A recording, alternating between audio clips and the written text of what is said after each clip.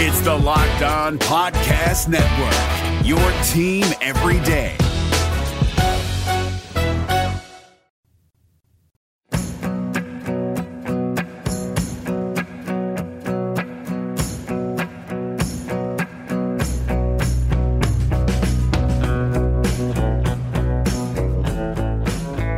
Welcome on into Locked On Cougars, your daily podcast focused on the BYU Cougars. Proud to be part of the Locked On Podcast Network. Thanks for joining us for our Wednesday Hump Day edition of the podcast. A lot to cover in today's edition of the podcast. BYU will hold their first fall camp practice this afternoon, and we'll be out at that covering it.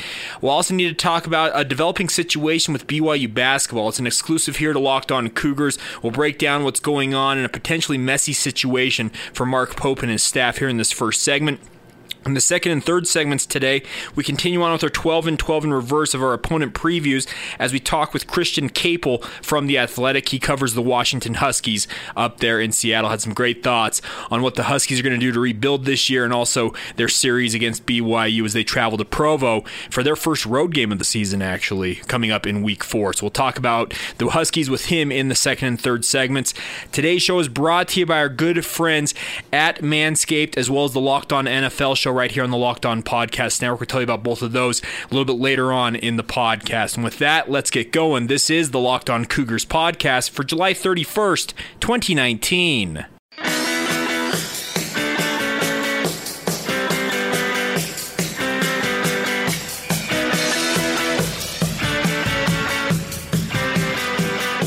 Hi guys, I'm Jay Katz, your host here on Locked On Cougars, your resident BYU insider. I work for the Zone Sports Network in Salt Lake City, Utah. Thanks again for taking the time to download the show on a Wednesday.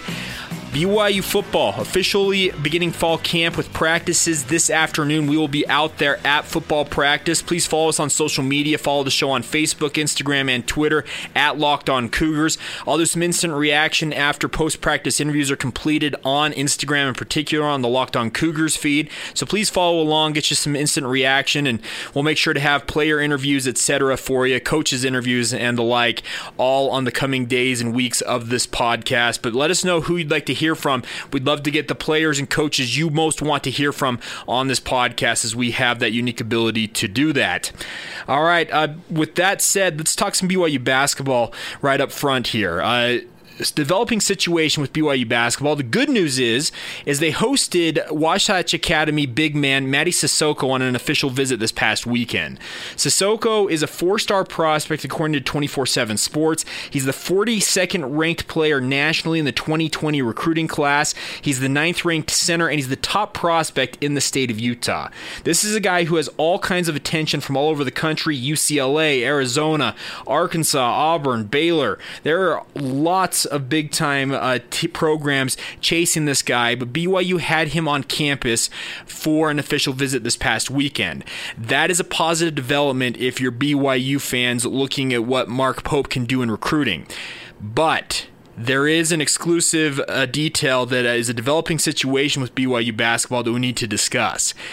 During his trip, and this comes via multiple sources that I have talked to over the previous 24 hours, Mady Sissoko suffered an injury during his official visit to BYU, which will force him at the very minimum to miss a big chunk, if not all, of the upcoming season for Wasatch Academy. This happened during an official visit, so of course the rules with the NCAA are involved, and where it happened, when it happened, that will all come into play here. But as one source told me, this could be, quote, really messy, unquote, for BYU basketball and Mark Pope's staff. I don't know per se right now where the liability lies in regards to what BYU will be required to do, what they're required to report this, what they'll be required to do to help Sissoko recover from this injury, but it's not a good look for BYU to have an official visit, have a guy who is a top prospect, a top 50 nationally ranked prospect, we're talking one of the elite prospects in the upcoming recruiting class, come to your campus and walk away or leave campus with a potentially season-ending injury for his final season in the high school or the prep ranks. It's not a good look for BYU. I don't know, like I said, what's going to come of this. It's, of course, still a developing situation, but it is an exclusive here to Locked On Cougars. We'll be sure to get back with you with any other details that come out about this as they come along. But one thing is for certain, it's not a good look for Mark Pope to have an official visit happen and have a guy leave your campus with a potentially season-ending injury for his final season. Like I said, Matty Sissoko is a guy that Mark Pope flew 27 hours each way to go visit his parents for an hour and a half in the West African country of Mali. He's done everything right to recruit this kid in the hopes that he could land him. He's a big man, a 6'9", 6'10", 230-pound prospect, looks every bit the part of a high-level prospect who could come in and have an instant impact for BYU. How this injury and the incident that it took place under will affect BYU and their ability maybe to sign Matty Sissoko, or even how it might affect the relationship going forward with Wasatch Academy, that's still to be determined. But like I said, one source told me, it is, quote, really messy, unquote, for BYU to have something like this happen on an official visit. We'll see how it all shakes out. We'll see if anything comes of it from the NCAA, if there's any legal ramifications of this, because there's liability concerns on all sides with this.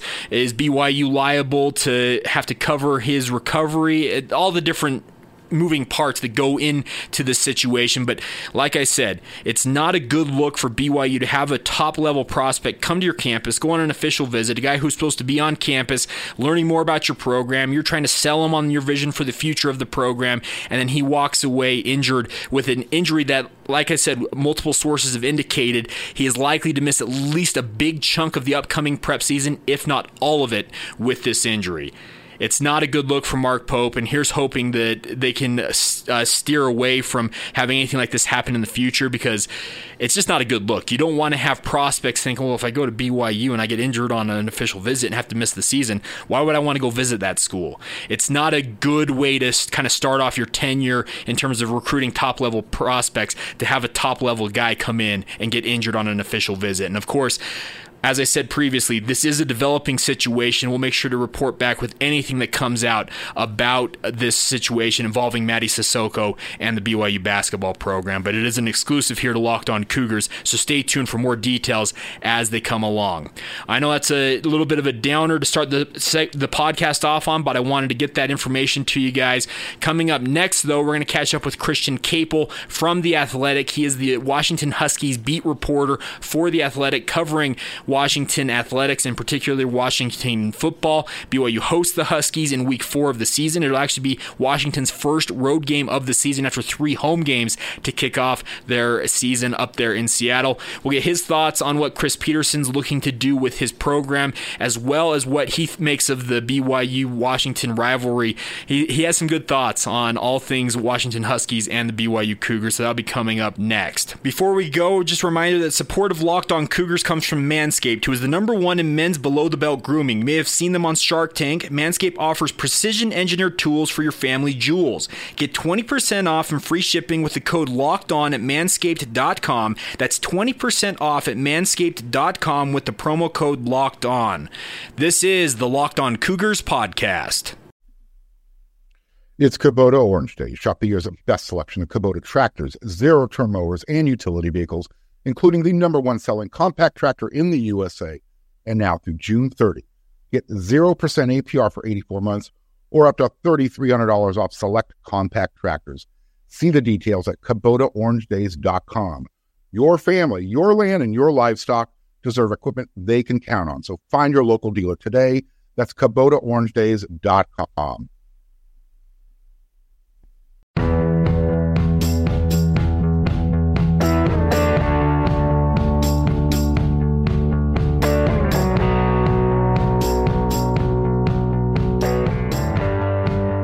Welcome back to Locked On Cougars, your daily podcast focused on the BYU Cougars. I'm Jay Katz, your host here, joined now by the Washington Huskies beat reporter for The Athletic, Christian Caple. Christian, how are you?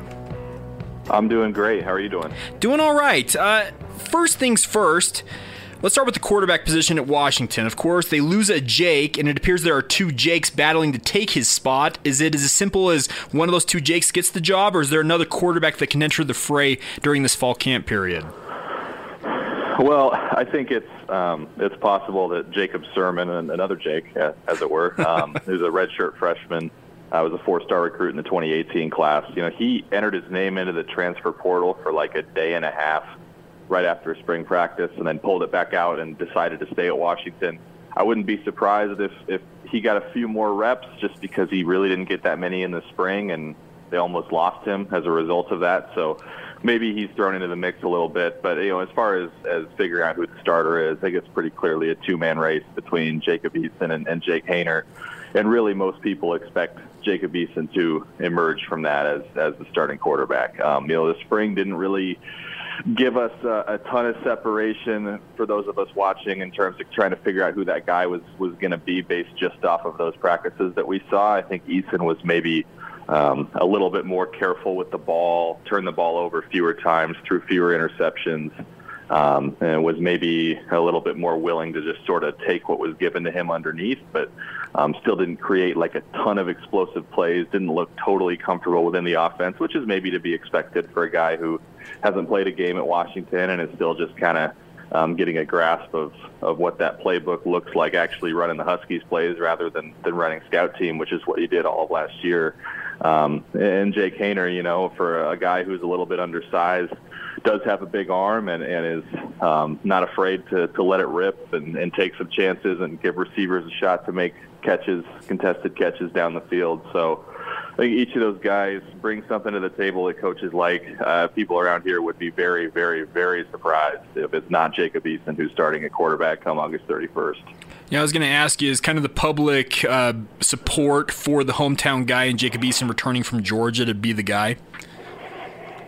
Yeah, definitely. And, beyond him just being the hometown guy, he's a former 5-star recruit who everybody wanted. He's 6'6". He can throw the ball a mile. I think you see all those tools, and you see a guy who, quite frankly, no matter what kind of statistical season he puts up this year or next year, if he decides to come back for a fifth year, he's going to be a guy who's going to have a shot at the NFL level just because of those tools, because of what he looks like and what he can do with his arm talent and the size he's got. And, there was a reason he was rated as high as he was when he was being recruited. And I think a lot of people are banking on those talents showing up once he's given a shot to do it at Washington. Of course, Chris Peterson also has to replace his 4-year standout running back, Myles Gaskin. Is Salvon Ahmed, is he kind of the answer there, or is it going to be more of a running back by committee approach for them this season?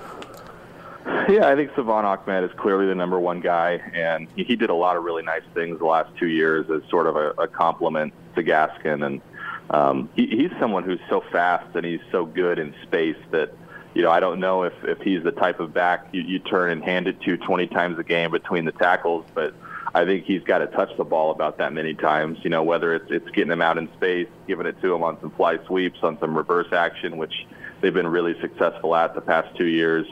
But then I think you will see him take the ball and be the lead back and run between the tackles more than he has the last couple of years. If that's not something that they feel he's super well suited to do and sort of take the same beating that Myles Gaskin took for the last 4 years, and he was very durable and able to withstand that.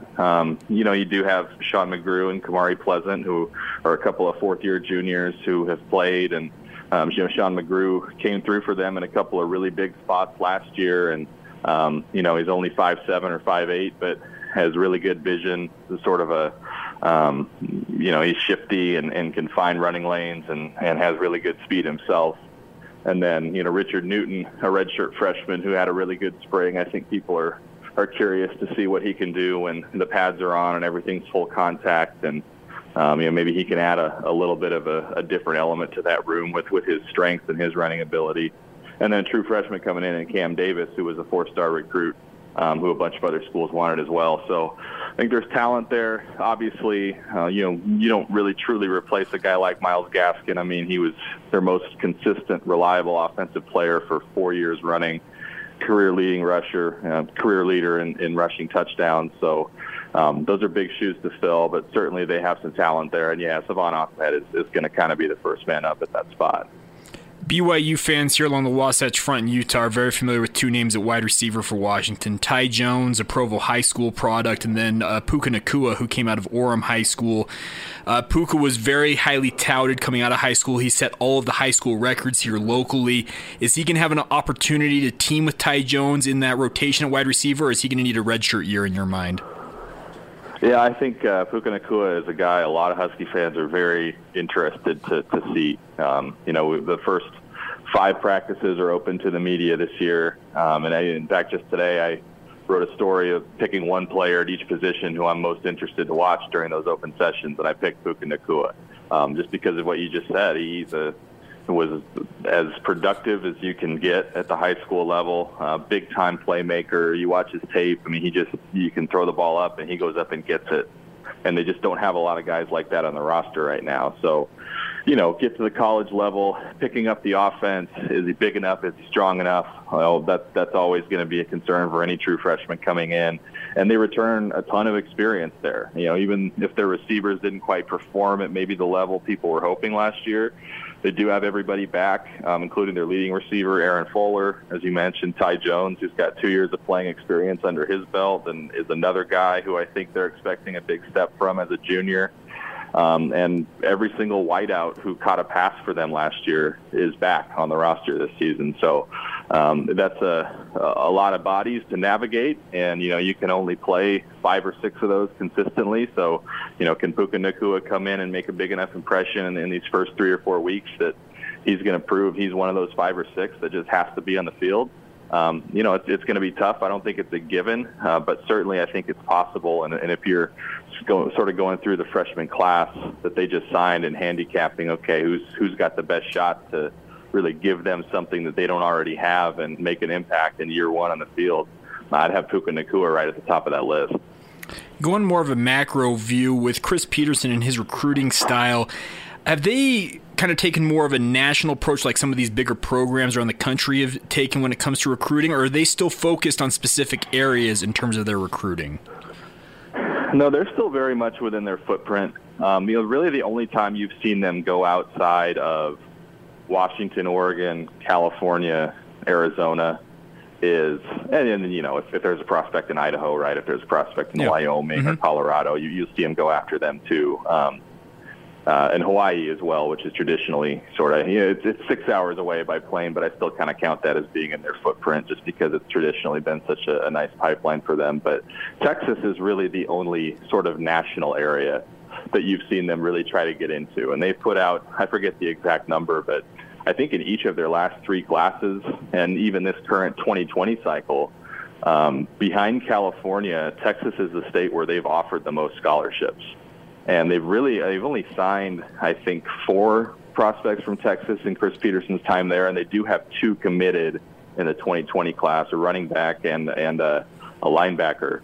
But I'm interested to see sort of where that goes going forward. I think they feel like there are just so many good football players in Texas that not all of them can go to Texas or Texas A&M, and not all of them are going to be good enough to go to Georgia and Alabama or Clemson and get the attention of the national powers, but are still really good players who can definitely help a Pac-12 program. And I think that's sort of the caliber of prospect they've targeted, and maybe long term, that they hope to get more than just 1 or 2 a class out of Texas. But for right now, Chris Peterson says if that number's 1 to 3 per year, they're okay with that. But for the most part, they need to recruit California, particularly Southern California, really, really, really well. They need to recruit Hawaii well, and obviously they need to keep all that talent that they've got in their own backyard in the 2020 and 2021 classes home, because between these 2 years, this year and next, there's going to be more high-profile prospects with offers from all the big-time programs in state than maybe there ever has been in 2 consecutive classes. So it starts, I think it always is going to start in California. Washington, obviously, their own in-state prospects are right up there, and then they'll recruit all around their sort of Pac-12 footprint. But outside of Texas, no, they really haven't made much effort to go national at all. talking with Christian Caple. He is the Washington Huskies writer for The Athletic. We'll take a time out here, come back on the other side, talk a little more about the Huskies defense and their upcoming game against BYU as well. So stay with us. This is the Locked On Cougars podcast. Allstate wants to remind fans that mayhem is everywhere, especially during March. Your eyes are on the road, but the driver in front of you has both eyes on their bracket. Their sudden braking puts you in a 16-car pileup that's anything but sweet. And if you don't have the right auto insurance coverage, the cost to repair this is worse than a busted bracket. So switch to Allstate, save money, and get protected from mayhem like this. Based on coverage selected, subject to terms, conditions, and availability, savings vary.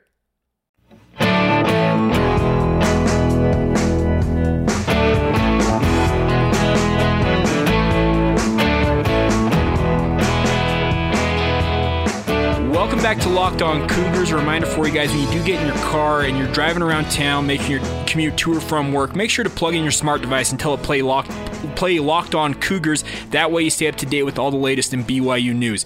Continuing on here for another segment with Christian Caple, the Washington Huskies beat reporter for The Athletic. And Christian, BYU is on the schedule for the Washington Huskies this year. It's actually their first road game of the season. They'll be traveling to Provo. What is the perception of BYU by people up there in the greater Seattle area? It's interesting. I think going into last year's game in Seattle, it was viewed as a really nice test because they had obviously won at Wisconsin, kind of gotten everybody's attention, and now suddenly this, this non-conference home game in September kind of took on greater meaning, and it was a team that had gone on the road and upset a Big Ten power, and I think people were really curious to see how Washington lined up with them. And obviously that game went as well for the Huskies as it could have gone. I think it was Jake Browning's best game of the season. He only threw 2 incompletions. BYU moved the ball a little bit early, but then they were able to kind of shut them down, certainly shut down their running game thereafter, and didn't really give them anything. I think people felt really good about a 35-7 victory. And so I think maybe this year's game might be influenced a little bit by that outcome. And so, I don't think anyone would ever look past a trip to LaVell Edwards Stadium. Washington and BYU have kind of an interesting historic rivalry stemming from the 1984 national championship and the polls, and Washington feeling like they should have been ranked number 1 and then going to Provo the next year and getting beat pretty bad. And they played some really good, fun games since then too, both in Seattle and in Provo. So, I think there's a lot of respect for the BYU program and what they're capable of and the things that they've accomplished in their history. But, no Washington fan looks at an opponent that they beat 35-7 the year before and thinks that, that's not a game Washington should win, right? So, a lot has changed. Obviously, the Huskies are going to look a lot different. They got a different starting quarterback, different starting running back, got to replace a bunch of defensive starters. This game's on the road, and it's going to be their first road game with a young roster. So you never really know, but I think that, Washington fans certainly view this as a game that the Huskies should win, but I don't think anybody takes it for granted or looks past it at all. I want to talk a little bit about Washington's defense with you. Along that front line, they've had some guys like Danny Shelton over the previous couple of years that have come through and have gone on to the NFL and were stars for the Huskies. Vita Vea also more recently up there. Is there a guy along this Washington defensive line that you expect to break out this year and have a stellar campaign? Yeah, I think that there's a few guys. So I think Levi Onwuzurike, who is one of those prospects they were able to sign from Texas in the 2016 class. He's actually the highest-rated prospect that they've been able to get out of Texas. He was a 4-star guy. He'll be a 4th-year junior, and he's kind of a returning starter. He started 5 games last year. He played a lot, and people know what he's about. And so he's going to kind of step into that real full-time starring role as a junior this year, and a lot of people expect him to be maybe one of the premier D linemen in the conference. He's a guy who's very disruptive when he's on, can get into the backfield and make a whole lot of impressive plays on the ball carrier, hopefully provide them with a little bit of pass rush too. But then also, I think people are really interested to see some of these 2018, 2019 recruits, if they can get on the field for the first time. So, Tuli Nasanoa, who was a 4-star defensive tackle that they were able to flip from USC in the 2018 class. He's a big, classic nose tackle body. I think people are kind of expecting him to step in and maybe be that next Greg Gaines and sort of take over as that big run stopper in the middle. And another guy, from Utah, Sam Taimani, who was an offensive lineman in high school for the most part, but they recruited him as a D tackle. Got into a couple games last year as a freshman, but stayed under that 4-game limit and maintained his red shirt. I think he's going to be a big part of the rotation this year. He just seemed to make 1 or 2 plays in the backfield every spring practice that we saw back in April. So, I think those 2 guys are really intriguing, and there's always going to be the intrigue factor from 2 guys you haven't really seen on the field yet. I think people are just sort of excited to see them play and see what they've gotten, those 2 guys. But you talk to offensive players, Washington's offensive players too, and those are sort of the first 2 names that they bring up when they talk about this young defensive front. So, behind Onzarike, who I think they kind of know what they've got in him, I think Taimani and Latuli Nasanoa are sort of the next 2 that people are really interested to see. You just made Tuli Latuli Gasanoa's name sound like it was the most natural thing you'd ever said in your entire life. I've had some practice. Just wanted to let you know that was fantastic. And any BYU fan, they're very familiar with Polynesian names and how tough they can be to pronounce. I just wanted to point that out, that you made that sound like it was old news, and that was fantastic in that regard. In terms of the rest of Washington's defense, Miles Bryant's a guy that intrigues me. He's your classic undersized cornerback, 5'8", 180 pounds, but he seems to play bigger than his size. Is that your perception of him as well?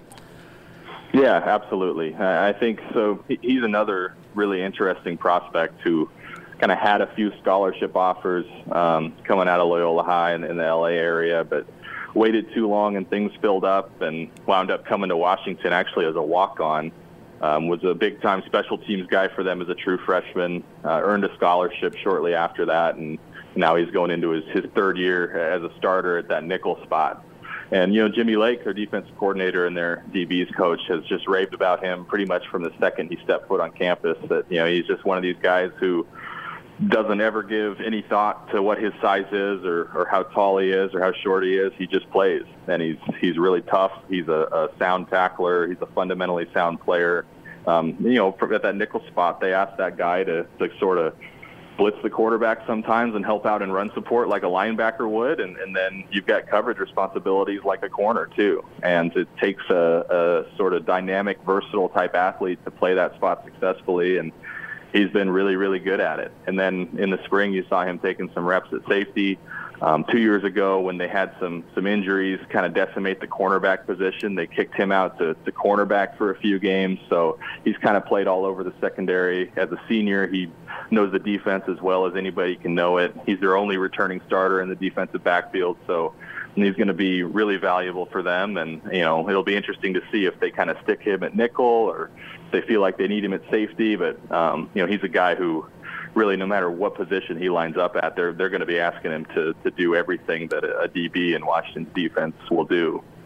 If I were to ask you one guy, regardless of which side of the ball he's on, even if he's a specialist, if there's one guy on Washington's roster that you think is going to have a breakout year this year, who would it be? I feel like it's almost sort of cheating to say Hunter Bryant. Okay. Because people just assume that, you watch him play 2-3 games and you can tell that the guy's going to be a star, but he has not had a breakout season yet just because he hasn't been healthy. A knee injury wiped out most of his true freshman year after he'd kind of shown some flashes of being a really great playmaker at the tight end position. He wound up having to get surgery in the offseason after he sort of re-aggravated it and missed most of last year, but then he comes back and has 2 big-time plays in the Apple Cup, a bunch of big-time catches in the Rose Bowl. And now as a junior, he's fully healthy for the first time. And, Will Dissly has moved on to the NFL, and Drew Sample has moved on to the NFL. And it's Hunter Bryant as the clear-cut leader in that tight end room. And, I think he gives them, and tight ends coach Jordan Paopao has said this multiple times, that he's by far the best playmaker, pass catcher at the tight end position that they've had since Austin Safarian-Jenkins. Which admittedly wasn't that long ago, but he does sort of have those same abilities. He can stretch the field. He's, not a huge body at the tight end spot. He's 6'2", but he's, very, very well built. He's attacked the weight room like crazy. He's a physical specimen, and he's a guy who can certainly go up and win 50-50 balls against pretty much any DB that you could put on him. So, it feels like cheating because it just seems universally expected that Hunter Bryant's going to be a breakout guy. But just because it hasn't actually technically happened yet, I'm going to say I'm expecting him to have a breakout season. Awesome. Well, Christian, can't thank you enough for taking the time. It's been fantastic catching up with you, and hopefully we can catch up with you as this game gets a little closer in Week 4, okay? All right, sounds great. Thank you. There you go, Christian Caple. Thank him for taking the time to join us here on Locked On Cougars. Great to catch up with him. Had some great thoughts on what Washington's doing to kind of retool their roster after losing their four-year starting running back and quarterback, as well as his thoughts on the BYU rivalry there. But I want to just one thing before we go here on today's podcast. I just want to give a shameless plug for The Athletic. If you don't subscribe to The Athletic, I would encourage you to do so. I've been a longtime subscriber myself. When they announced they had a college football vertical coming in where they were covering college football, I signed up right away, and it's been worth every dime since I signed up. We're going on over 2 years at this point, and I've really enjoyed my subscription. They're not paying me to say this. If they wanted to sponsor, great, but this is just me giving a shameless plug for The Athletic. They do a great job covering all things, and the nice part is you pay for one low monthly price and you get access to the entire network. NBA, NFL, college football. They've got MMA. They've got everything covered. Major League Baseball. I encourage you guys to check out The Athletic and the great work going on with all the writers over there. And I'm hoping that at some point we're going to have a BYU writer covering the Cougars for The Athletic, and we'll keep you updated if any news comes along about that. But that'll do it for today's podcast. Some interesting news coming out from BYU basketball, and also getting some thoughts on the Washington Huskies.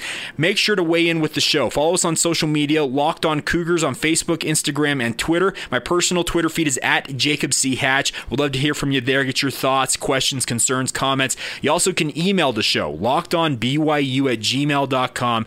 Thanks again for supporting this podcast. Please follow along on whichever podcast service you use. Subscribe. I know that has a negative connotation, but give us that subscription, and also make sure to give us a good rating and review. That really does help get the word out about the podcast, continue to build in its popularity. Our download numbers have continued to shoot through the roof, and that's a big credit to all of you guys who have supported this venture with Locked On Cougars. All right, we will catch you later on this evening on social media as we react to day one of BYU Fall Camp after the first day of practice. We'll have interviews from coaches and players coming up on the future days, tomorrow and Friday's podcast as well. We're going to have it all covered for you, top to bottom, on this daily podcast, all focused on BYU. And thanks again for joining us. This has been Locked On Cougars for July 31st, 2019.